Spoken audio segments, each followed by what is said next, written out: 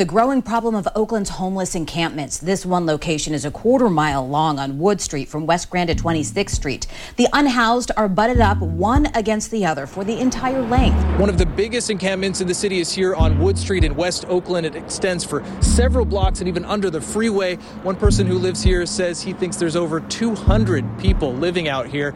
He says he's tried to apply for housing programs in the city, but is still living on the streets. I'm Delancey Parham. And I'm Abbas Muntakim.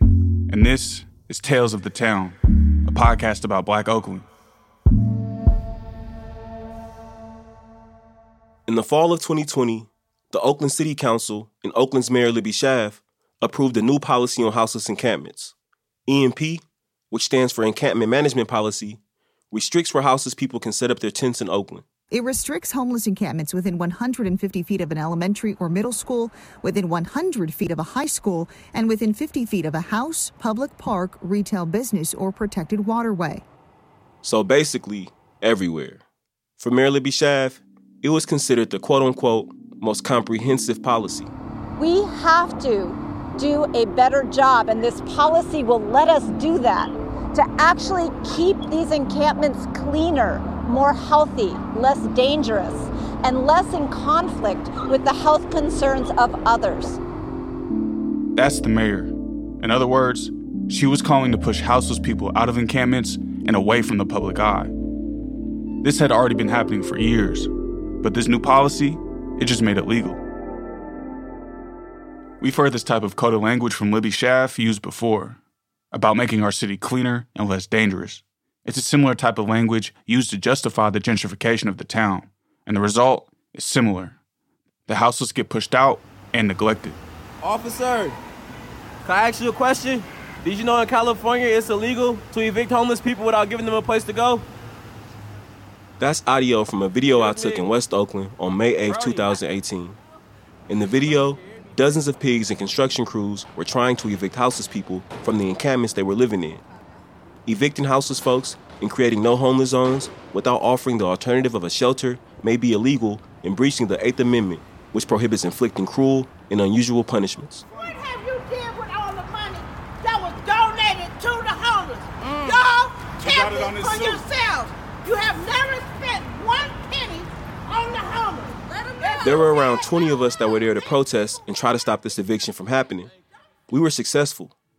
But with encampments popping up around the town and the city of Oakland being strategic with the time periods they would do these raids, like during work hours, it was virtually impossible to prevent evictions from happening. Even in 2020, during the height of a global pandemic, we saw city of Oakland workers harassing folks on the street, removing their belongings, and making threats of pushing them out. But let's pause for a second. How did we get here? And why are there so many houseless people living on the streets of Oakland? We have found in this country, and maybe we're more aware of it now, is one problem that we've had even in the best of times, and that is the people who are sleeping on the grates, the homeless who are homeless, you might say, by choice. In 1967, Ronald Reagan was the governor of California at that time. He cut 10% of the budget to the Department of Mental Hygiene, which was what they referred to as mental health hospitals. The hospitals were already below staffing levels, and this decision, it cut over 3,700 jobs. Reagan then signed the Lanterman-Petrus Short Act, which made it illegal to hold patients against their will and hold patients for an indefinite amount of time. In theory, this sounds like a positive thing, but in reality, there weren't adequate resources for folks once they left the hospitals. So many of them ended up on the streets. Raise your right hand and repeat after me. I, Ronald Reagan, do solemnly swear. I, Ronald Reagan, do solemnly swear that I will faithfully execute the office of President of the United States. That I will faithfully execute the office of President of the United States. In the 80s, when he became president, he cut services from the federal budget that supported those with mental illness. All of Reagan's actions, from when he was governor to the president, systematically cut resources to those with mental health disabilities, oftentimes under the guise of personal freedoms, medical rights, and state responsibilities. Reagan's actions in office increased the houseless population around the country. And we saw the ramifications of these policies here in the Bay. We are living in a time of strange economic contradictions. 12 million people are unemployed in our country, 1.3 million of them in California, more than 150,000 right here in the Bay Area. It hasn't been this bad since the Great Depression. There are now in the 80s, Oakland was dealing with the crack epidemic, racist pigs, and other white supremacist capitalist bullshit, including the explosion of tech in the nearby Silicon Valley. Yet the stock market is booming. Venture capitalists are making millions of dollars overnight in Silicon Valley video games. For a few, it's the best of times. For many more, it's the worst. At this time, while a small percentage of folks in the Bay Area were thriving economically, the majority of the people who were suffering at the hands of poverty were black. Now, 50 years later, shit is getting worse. In the past, the homeless of San Francisco were invisible, or rather unnoticed. A 2022 Oakland City Survey report on houselessness shows that the houseless population has increased by 24% over the last 3 years. On top of that, buying a house can cost up to $981,000 or more. The median rent here is $2,800. There are about 5,000 houseless people in the town, finding refuge in encampments of tents and RVs. And the majority of the folks living in these encampments are black, despite the fact that black people are actively being pushed out of Oakland. We tapped in with Brandy Summers. She's an assistant professor of geography and global metropolitan studies at UC Berkeley. She's done a lot of research around gentrification, race, and houselessness, and she's also from the town. When I moved back here last year, I was stunned by the exposed unhoused population that was now in Oakland, like under all the overpasses. All these areas are full of homeless encampments. I'd never seen anything like it before.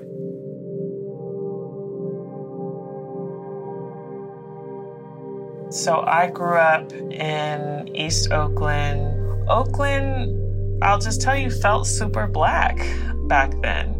Now, there is this different feeling when you're around Oakland. So in a lot of ways, it still feels like a black city, but not in a way where you feel comfortable, not in a way where it still feels like home. And I think that, of course, gentrification started off relatively early in the Bay Area, especially thinking about the rising costs of homes. But at the same time, with these kind of economic processes that happen, there's still this feeling, this affective thing that's very everyday, that you just don't feel like you belong in the same place anymore.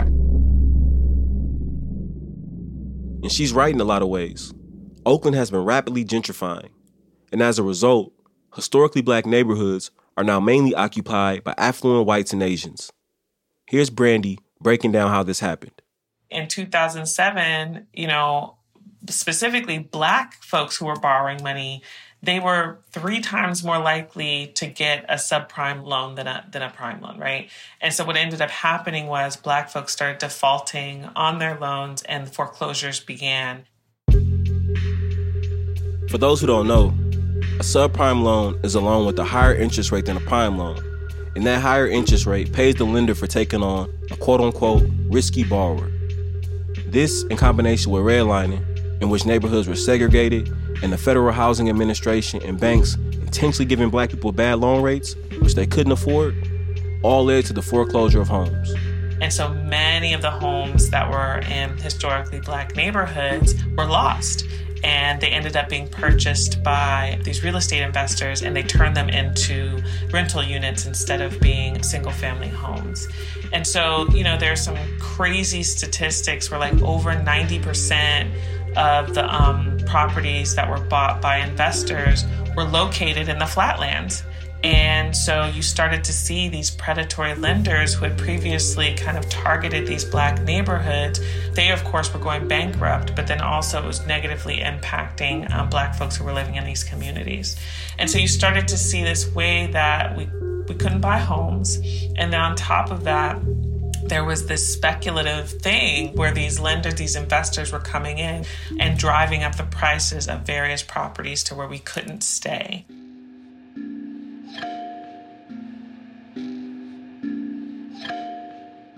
So because of predatory lenders, foreclosures, and the rising cost of homes, Many black folks have been pushed out of the East Bay and into areas like Fairfield, Antioch, and Pittsburgh.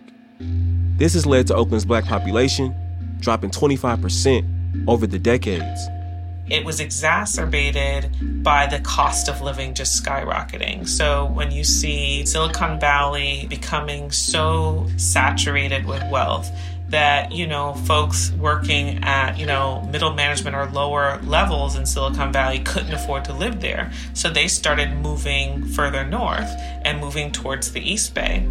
And so they still have higher income than the folks who were living here, specifically the black people who were living here. So they were able to drive up the prices in meaningful ways.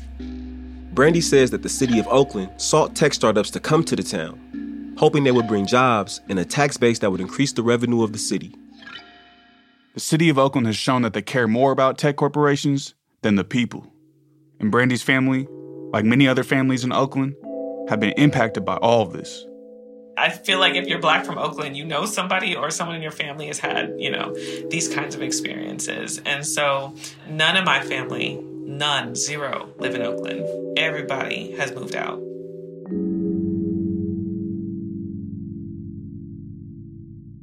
The increased cost of living made way for techies to move in, while also displacing black people who lived in the town for generations. This had devastating effects on black families and ultimately destroyed communities. So in terms of thinking about homelessness and the unhoused, it's interesting because when I was a kid, I had plenty of family members who didn't have a home, and essentially we all took turns. They stayed on our couch or they stayed in the den, but we didn't see it as homelessness. It was just kind of like, you just kind of take care of yours, like Uncle such and such is staying here for a few months, right? So I think there's this different relationship also when it's one thing when all of my family is living in Oakland and that uncle or auntie or cousin could go and hop from house to house. But when you're in an era where you don't have, 6 family members living in the city that you can pop to, then it becomes a completely different relationship where you might actually have to live on the street. And that's what happened to many black folks in Oakland. They ended up houseless due to being priced out of their homes and their families not being able to stay in the area. So now the town's black population is at 23%, and black folks make up 70% of the houseless population in Oakland. Okay, my name is Paul Magruder, and I'm 63 years old. And I suppose I grew up in San Francisco, California. That's Paul. He's one of the many houseless people we've met through our organization, People's Programs. As part of our work, we have a decolonization program called People's Breakfast Oakland. Every Sunday, we provide houseless people in West Oakland hot meals, clothes, tents, hygiene packs, medical supplies, and other essential material needs.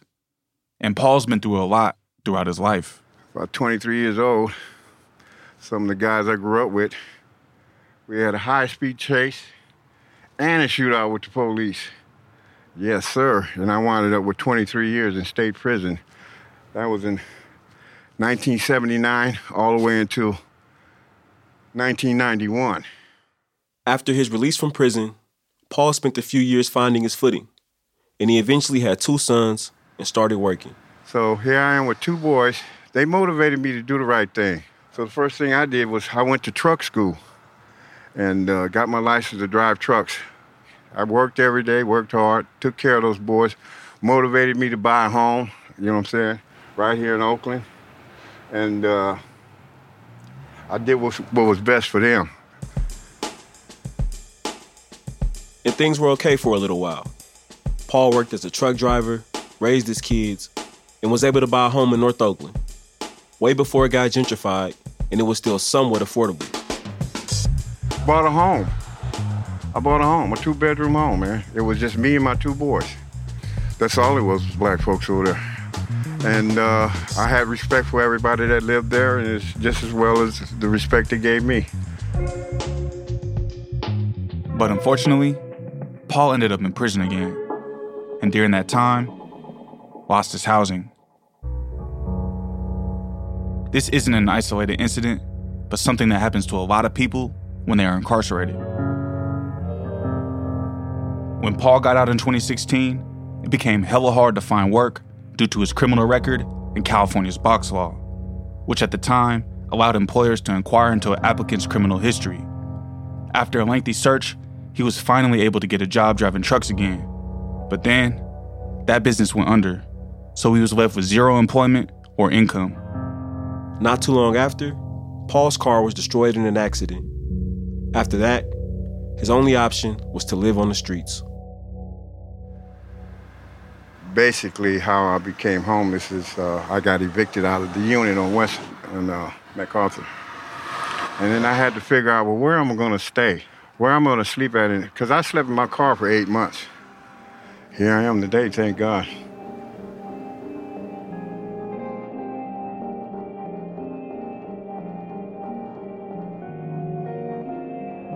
Paul has been houseless ever since, and he says there's so many challenges living on the street, especially in a pandemic. Food, shelter, hygienic items, somewhere to shower, health care. You know what I'm saying? Because you may be sick and don't even know. And now with this pandemic we have going on now, man, I'm shelter in place right now. I'm going to have to do it to live. I don't want to just survive. I need to live. And then I have health issues myself. So that's basically what I'm going through right now.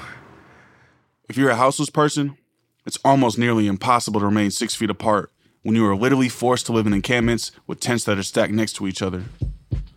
Paul also has mentioned that even within the pandemic, not much has changed around how the city of Oakland treats houseless people. The only thing I've seen change with the city, the county, they're making it more accessible for you to be able to find housing, okay? But as far as following through with it, that hasn't changed much. It is what it is. You know what I'm saying? It is what it is, man. That's why I never put up a tent, because you never know when they'll come and tear them down.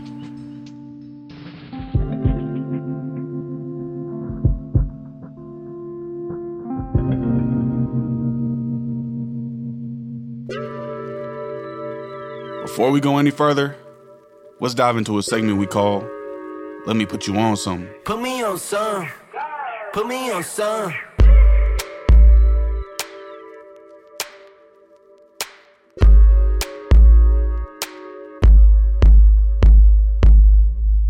There has been a ton of misinformation spread and liberalizing of what's going on as it pertains to houselessness in Oakland. One minute you have the mayor saying the city is working to put an end to houselessness with all its different programs. Then in the same breath, you have legislation like EMP passing, making it illegal to be houseless damn near everywhere in the town. And let's not mention the weaponizing the language. Take what's going on with the tough sheds in the hotels. Through projects like those, you got the city saying they're quote-unquote housing folks. But we need to look at what they're doing in practice, not theory. Is being put into a temporary hotel housing? Does being put into a 6x6 shed where one can fit nothing more than a cot considered suitable housing? I guess it depends on who you ask. And as of now, the only people being asked these questions and making these decisions are the rich and powerful. And yeah, I'm sure there are more folks like Paul who definitely value being able to sleep in a bed and use a hotel shower as opposed to living on the streets. But we know that that's not a permanent solution. It's a Band-Aid on a bullet wound. At some point, they're going to be forced back on the streets. We need permanent solutions that will lead to quality housing for all people. Not hotel rooms for a few months, then back on the streets. Not tough sheds that have no room for more than a cot and a duffel bag. Shoot, there's even enough vacant housing in Alameda County right now to house every single houseless person. We have to demand more for the people than these performative reforms and bare minimum resources.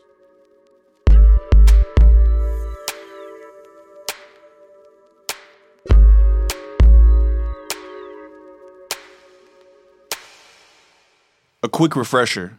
To accompany the Tales of the Town podcast, we've partnered with musicians from across the Bay Area to put together 11 original songs for the Tales of the Town album. All proceeds go towards supporting the Oakland-based organization, People's Programs. Here's a snippet of 23 and the 4th, featuring Rex Live Raj and Monty Draper, available everywhere now. Fade away from that fuck shit, 2-3. I'm straight to the bucket, I ain't 2-3. Kneel and kiss the ring, 2-3.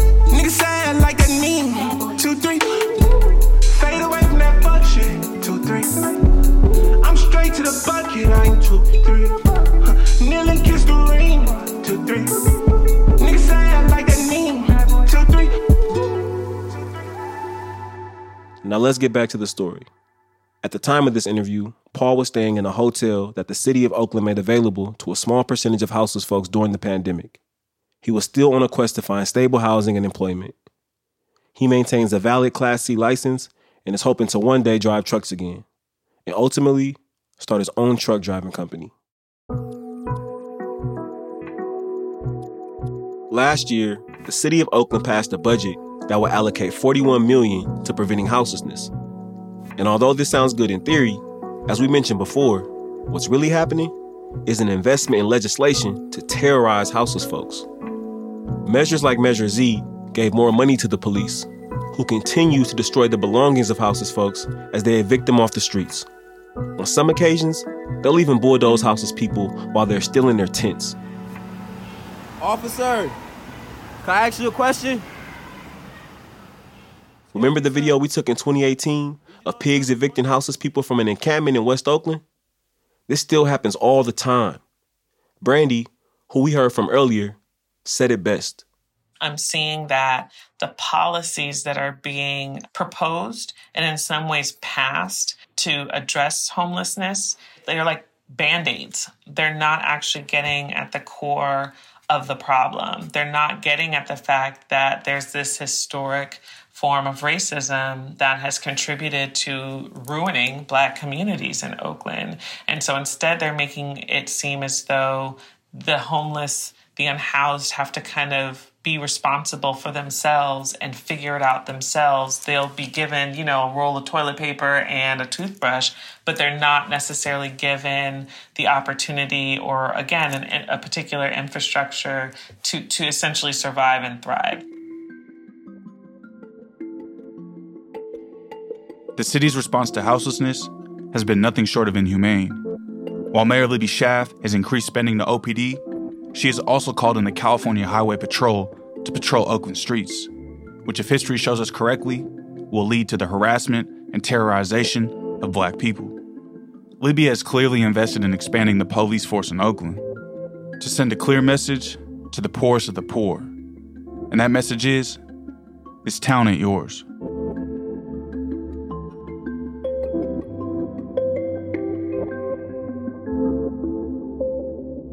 While I do not believe Libby and the city council are competent in order to address the problems of capitalism, colonialism, and anti-Black racism, I believe the people can liberate Oakland to where it can and will be a town where Black people are free.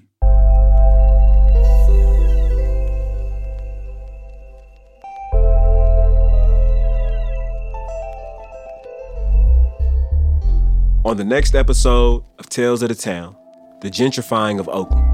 And then, they started buying up the places, the old Victorians, and fixing them up. That's when it dawned on me what was happening. The gentrification was really happening. Within a few years, it's everywhere. Tales of the Town is hosted and executive produced by me, Abbas Mutakim, and Delancey Parham. Our senior producer is Maya Cueva. Fact-checking is done by Danya Suleiman and Bashir Mack. Mixing and sound design is done by Pat Mesiti-Miller and Lauren Newsom. The theme song was produced by Cheyenne G and Carrie Lynn. The music from the Tales of the Town album that we featured on this episode is from Rex Life Raj and Monty Draper. Special thanks to Brandy Summers and OG Paul. Make sure to check out Brandy's book called Black in Place, The Spatial Aesthetics of Race in a Post-Chocolate City. If you want to learn more about how to support our organizing efforts with people's programs in feeding the houseless community of West Oakland, you can visit our website at peoplesprograms.com. If you like what you heard in this episode, check the description to find the links to the music.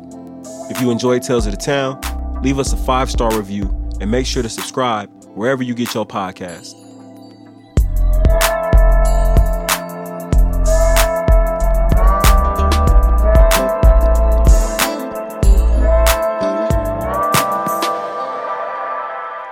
For taking on a quote-unquote risky borrower. That's correct. Is that not right? Please don't make me do that again, Maya. Please, bruh. Please. All right.